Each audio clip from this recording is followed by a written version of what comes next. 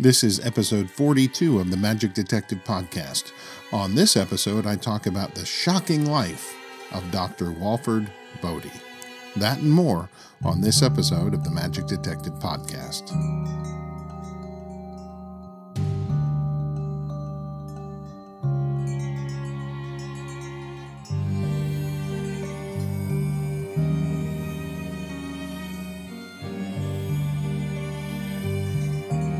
Hello and welcome to the Magic Detective Podcast. I'm your host, Dean Carnegie. I am the Magic Detective, and this is episode 42. Wow, so much is going on. Where to begin? First, coming up on February 29th, 2020, the next Potter & Potter auction of cool magic history stuff is going to happen. So, that's part 3, if I'm not mistaken, part 3 of the collection of Jim Rollins. The catalog is available to view online now, so you can go check that out at potterauctions.com. In the Magic History News department, there's a very interesting find recently that John Cox over at wildabouthoudini.com uncovered. An apparent Houdini water torture cell has been discovered. And now there's been much speculation as to whether or not this is a fake or if it's real. And I think Pat Culleton has the best take on the entire thing. He believes that this is a reproduction that Henry Mueller had made for the Houdini Museum in Niagara Falls. I'll say it's a pretty convincing duplicate. There are differences, though, between that water torture cell and the original. If you somehow missed it, please go over to wildabouthoudini.com and look up the article on the newly found water torture cell. I think you're really going to enjoy the article and especially the pictures. Now, I do have to offer a quick apology for how slow I've been getting the podcast episodes out in 2020. This is only the second one. Sorry about that. But I have to say this, I've been having a lot of fun. I think I've kind of fallen into a groove that's helping me make these a little bit easier. Truth be told, I'm never 100% happy with any episode. That's a humble confession. It's the bare truth. I always think about afterwards how I could have done them better, what information I left out, what I should have included. But as self-critical as I am, I always realize that my audience, you, are enjoying the podcasts. I take solace in that. But one thing it's been happening with these episodes here lately is, in season 1, I used to have to think about, well, who am I going to do next? And, do I have enough information on this person or that person? And it seems like here in season 2 that the people are just coming to me. In particular today, this fellow. I first heard about, I first heard this man's name mentioned by Paul Daniels. And I don't recall where I heard Paul Daniels say it. It's probably on some video somewhere. But the name was unusual enough that it stuck in my brain. I do vaguely recall that Paul Daniels was describing this person as a very eccentric artist, but I didn't really know anything about the person, and I knew that someday I'd have to find out more. I figured for my blog, but now that I have the podcast, this is going to be the perfect place. Since the beginning, this particular man was going to be covered here on the podcast. I kept coming across his name in books and magazines and you name it. It was kind of like he was speaking to me from beyond the grave saying, pick me. So I did. But that's when things got kind of strange because all of a sudden he was no longer in the books. I mean to say, the places that I was sure that I had read about him, he was no longer there anymore. There was no reference to him. No mention of him in the David Price book. No mention in Annals of Conjuring. No mention of him in Illustrated History of Magic. No mention in book after book after book. He suddenly vanished, or so it would seem. And then I found a short reference to him in The Great Illusionists by Edwin Dawes, and there he was in all his glory. And of course, I did find him on Ask Alexander. And I knew he was on Ask Alexander. I knew that all along, but I wanted to find him in my library first. Today's feature is about a man who some consider to be a quack. He was a hypnotist, a charlatan maybe, a mentalist, a showman, a promoter par excellence. His name was Dr. Walford Bodie, and he was one of a kind. He was born Samuel Murphy Brodie on the 11th of June, 1869 in Aberdeen, Scotland. Let me point out that last name Brodie with an R rather than Bodie was found in two separate sources. The first was Conjurian Discoveries by John Booth. The other was Learned Pigs and Fireproof Women by Ricky Jay. Had young Samuel followed his parents' wishes, he would have either been a minister or a doctor. Well, the latter came true in a manner of speaking, although first he went to work at the Scottish National Telephone Company, and it was here that he learned a great deal about a topic that would become foremost in his career. That would be electricity. He taught himself magic from books like Hoffman's Modern Magic, but where he learned ventriloquism is anyone's guess. His performing career begins around 1884 at the age of 15. He would do magic shows and travel lectures at the Stonehaven Town Hall not far from where he lived. His travel lectures were interesting because he would lecture on places he had never traveled to. Ricky Jay's book points out that the name Walford was the surname of his brother-in-law, and he added this to his own name, becoming Dr. Walford Bodie sometime in the 1890s. And for the record, he was not a real doctor, but more on that later. In 1887, he would marry Miss Jeannie Henry. She would eventually become part of the Bodie show. Along with her, Jeannie's sisters, Isabella, Marie, and Helen all became part of the show. Isabella would be known as La Belle Electra. Marie would be known as Mystic Marie, and Helen would become Princess Ruby. And Jeannie? Why, she would become Miss Walford Bodie. In the June 1904 issue of the Sphinx, it says, Dr. Walford Bodie, hypnotist, is about to introduce a new novelty in the form of a hypnotic singer, dancer, pianist, and artist. The business will be of the usual silent thought transmission order. The young lady, Mystic Marie, the real Trilby, will sing, play, draw, and dance upon request of the audience. His show was a mixture of things.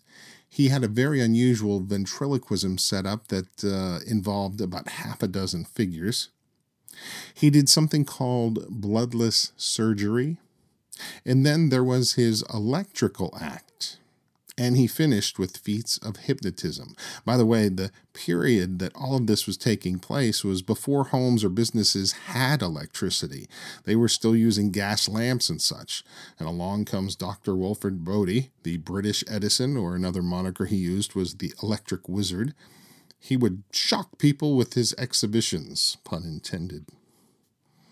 One of the features of his act, his electric act, was the human electric cooker. And I'm not sure if this is the craziest thing I've ever heard or if this was the coolest thing I've ever heard, and I'm leaning towards the coolest.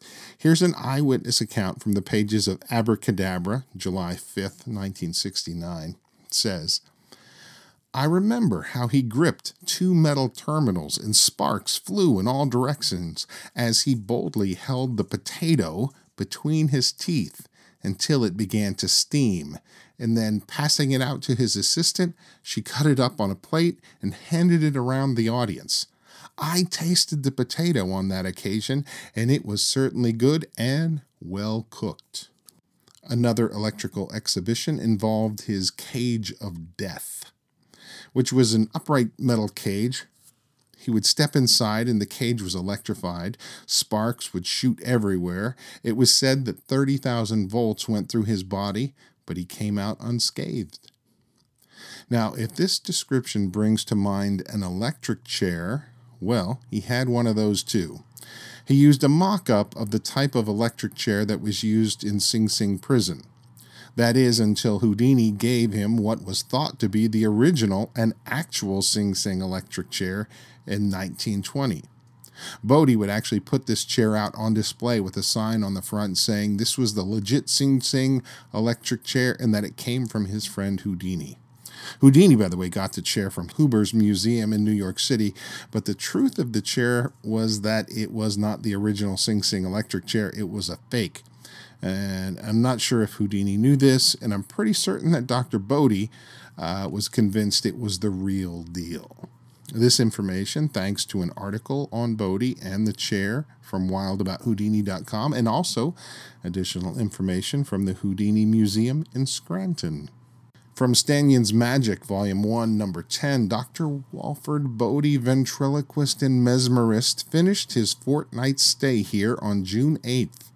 The draw of the performance was the electrocuted man, in which Dr. Bodie, after mesmerizing an assistant, places him in a chair, which he says is exactly the same as the one that was used in Sing Sing Prison in New York. He then goes through a whole performance of electrocution, giving his assistant, as he says, the number of volts sufficient to kill a man in America. Needless to say, however, after about 15 minutes, he brings him around again. By the way, during the electric chair, or as he called it, the electrocuted man routine, Bodie could hold a cigarette right up near the spectator and it would light. Or he could take it like an incandescent bulb and hold it near the spectator and it would light up. It was an amazing experiment and yet completely safe. Or was it? Listen to this. April 1906, Bodie was badly burned during a performance at the Palace Theatre in Halifax. He was presenting one of his electrical effects when something short-circuited and caused him to be burnt. The audience assumed it was part of the show, but in truth, he was seriously injured, even though he continued with the act. This was recorded in the Magician magazine by Will Goldston, April 1906. In May 1906, Bodie became very seriously ill while at the Hippodrome in St. Helens. A doctor checked him out, and he was found to be completely exhausted. And I'm just surmising it was probably partly due to the injury from the month prior.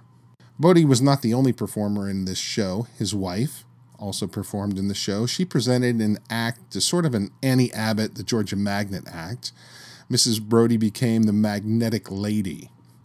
Bodie claimed to be the originator of this act, but it's more than likely a copy of the Annie Abbott act. And here's a cute piece that appeared in a newspaper of the day. Ginabody life a Bodie when she's mesmerized. Ginabody shift a Bodie, Bodie is surprised. But when the matter in the daily gets well publicized, then that Bodie is a body who is advertised. Say that 2 times fast. Now let's examine bloodless surgery. This, too, was actually tied to the electrical routines, and Dr. Bodie made claims he could heal and or cure numerous ailments through electricity. He actually was using a combination of the power of suggestion, hypnotism, and, well, maybe in some cases pure deception to bring about his results. In the pages of the Magic Circular in a 1974 edition, I discovered a technique that Bodie used. This was with the bloodless surgery routine, and I'm breaking a rule here of never revealing a secret, but in this case, I think it's okay, because I'm pretty sure magicians don't use this as much as charlatans do. Bodie would meet with people beforehand that were going to be involved in the surgery. They would each be given a walking stick to use, even if they didn't need one. In some cases, they'd be put in a wheelchair. Later, during showtime, when it was time for the bloodless surgery routine, he would call for them, and they would walk to the stage using their walking canes. And he would dramatically whisk the walking canes away and toss them to the side, saying, "You won't need these anymore." Likewise, with the wheelchairs, he would command them to stand, and they would stand up and walk towards him, and from the audience's perspective, they just saw a miracle. These are the same techniques used by fake faith healers, and it looks like they may have originated with Dr. Walford Bodie. From the book The Great Illusionists by Edwin Dawes, we discover that Bodie took this whole medical thing beyond the stage. The Bodie Electric Drug Company had premises at 163 Blackfriars Road in London and was retailing electric life pills and electric liniment. These medications were for rejuvenating the system and killing pain in the man or beast, respectively, and were claimed to work miracles and act like lightning.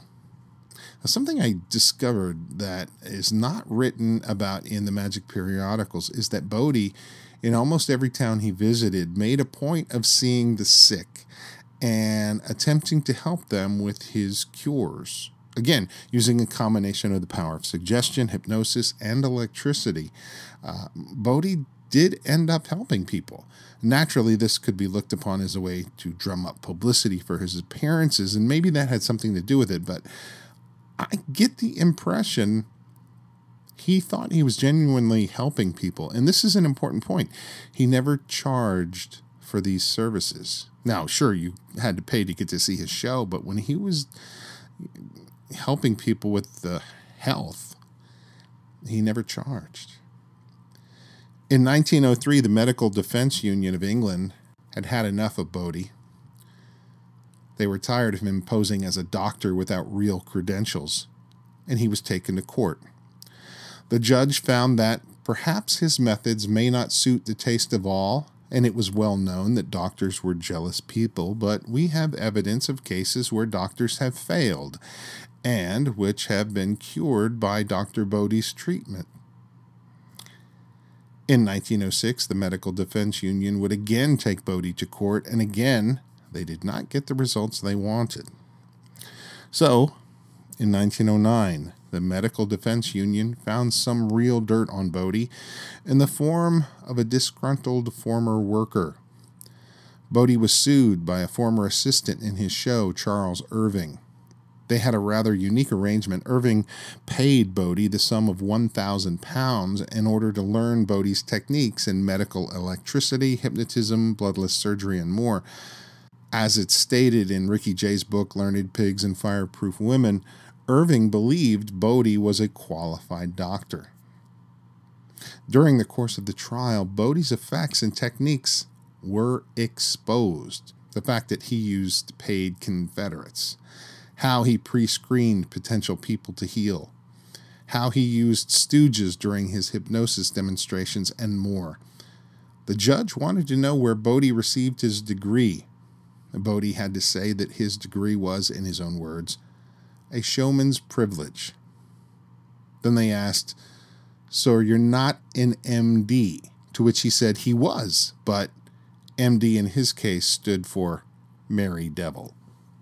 Interestingly, here too, at the close of the trial, it was admitted that with thousands of demonstrations by Bodie, it's likely he did heal some people, if only by the power of suggestion. But as to having any sort of legitimate medical knowledge, they said he did not. And the jury awarded Charles Irving his £1,000, and Bodie had to return it to him. This is the kind of thing that would destroy a lesser performer. In fact, something not terribly dissimilar happened when the fake faith healer Peter Popov was exposed back in the 1980s for being a fraud. That revelation came out on the Tonight Show via The Amazing Randy, and it was exposed to millions. In Dr. Walford Bodie's case, it made it into the local press. But then Bodie took it a step further and had a huge lithograph poster created. The poster showed a court scene. On the four corners of the poster were images of Bodie's cage of death, the electric chair, x-rays, melting metal, electric bombs, and more. The poster says, "A great victory at the High Courts, London." But then below the poster reads, "At the High Courts, London, an expert electrician appointed by Mr. Justice Darling swore on his oath in the witness box that Dr. Walford Bodie, who had coupled himself up to a 16-inch spark induction coil, had passed 30,000 volts through his body, a feat never attempted or duplicated by any living electrician. This stupendous and daring feat was accomplished by Dr. Bodie before a British jury of 12 honest men." That is a wonderful declaration, except it's not what he was on trial for. And that, by the way, is a genius bit of marketing. It's a wonderful way of turning lemons into lemonade. And if that wasn't trouble enough, though, the medical profession was still not through with Dr. Walford Bodie. In November of that year, a group of medical students attacked. Yeah, that's the best word. Attacked several of his performances. It turned into what was called the Bodie Riot, and it happened at the Glasgow Coliseum. They were throwing fruit and cans and all manner of things at the stage and generally heckling Bodie. In London, around the same time, his home was apparently vandalized by some medical students. And due to the conflict, theater bookers became reluctant to book Bodie's show for fear of reprisals. The Bodie Electric Drug Company also folded around this time, though it appears he may have had less to do with this venture than maybe just licensing his name. But one thing was certain, he had some dark days ahead. At one point, Bodie reached out to his friend Houdini for help. He knew that Houdini was friends with Harry Day and wondered if he could put in a good word and perhaps drum up some work for him. He also hoped to get a tour of America going. In the pages of Houdini's own Conjurer's Monthly magazine, this appeared. It is true that Dr. Walford Bodie is booked to appear in America at an enormous salary for Al Woods. He ought to be a big hit. And who was the sponsor of this tour? None other than Harry Day, the pioneer London agent. And yet, the tour never happened. Now, I did find in the pages of the Conjurer's Monthly magazine this. Dr. Walford Bodie, the man who ought to have appeared in America, is doing better than ever in Wales and making a lot of money. Still, by not exhibiting himself in the States, he has disappointed many people. In 1916, the Bodie Show was on tour and traveling via ship called the Arabia. On November 6th, a German U-boat attacked the ship. Dr. Walford Bodie was one of the last people off the ship before it sunk. But as it drifted down to the ocean floor, so went 5 tons of theatrical equipment. The entire Bodie Show was gone. It seems magicians who tour by boat sure have they're prone to the occasional sea accident. Usually it's a ship running aground, like in Harry Keller's case, but a German submarine, that's a new one. Now, he did rebuild, but things got tougher on Bodie. In the preceding years, Mystic Marie, La Belle Electra, his own daughter Jeannie, his daughter Kitty, as well as his son Albert, all passed away. He continued to perform with his wife, though it is said that she was never quite the same after the event at sea. For a time, Bodie turned to mainly a hypnosis show for ease of travel, though in his last days I did read a report of someone who saw him do a short 15-minute show with at least one of his electrical routines included. As times changed and people became aware of how electricity worked, his appeal dwindled. And of course, all the trouble he had with the medical profession didn't help. He eventually did drop the MD from his name, though I think he retained doctor, He continued to perform right up until the end. He hadn't been top of the bill for years, but as show people know all too well, a performer must perform. Dr. Walford Bodie died at the age of 70 on October 19th, 1939. He had one son who outlived him. His name was Samuel, who became a real doctor and lived until 1974. The great Scottish magician John Ramsay of the coins and cylinder fame saw Houdini and Bodie and considered Bodie the greater showman, though he felt Houdini was a much better showman than magician. All the magic magazines of the day, Mahatma, Conjurer's Monthly, and the Sphinx, all regularly covered Bodie's career. He was extremely unique in many ways. Some of his hypnosis routines are said to still be performed today. And his priming the pump methods used in his bloodless surgery were picked up by fake faith healers. Okay, maybe the latter isn't what you want to be known for, but I will say that after digging into his life, and especially the article I read about that was written by a fellow hypnotist, it seems that Bodie, as flamboyant and as charismatic as he was, also genuinely cared for people, and he did try to use was his medical knowledge. He did try to use it to help people. In 1905, he wrote a book called The Bodie Book. It's available on askalexander.com. When I say it's available, you can read it there. You can't buy it. I have read some of it, and it's fascinating, to say the least. And I understand there's a book that came out in 2005 on Bodie's life called Showmen or Charlatans by Roger Woods and Brian Lead. And I didn't have access to this, unfortunately, when I was doing the research for this podcast. But I will say this, after looking into the life of Dr. Walford Bodie, this story has movie written all over it. Oh my gosh, what an incredible individual. That's going to do it for episode 42 of the podcast. I hope you enjoyed this fascinating look into the life of Dr. Walford Bodie.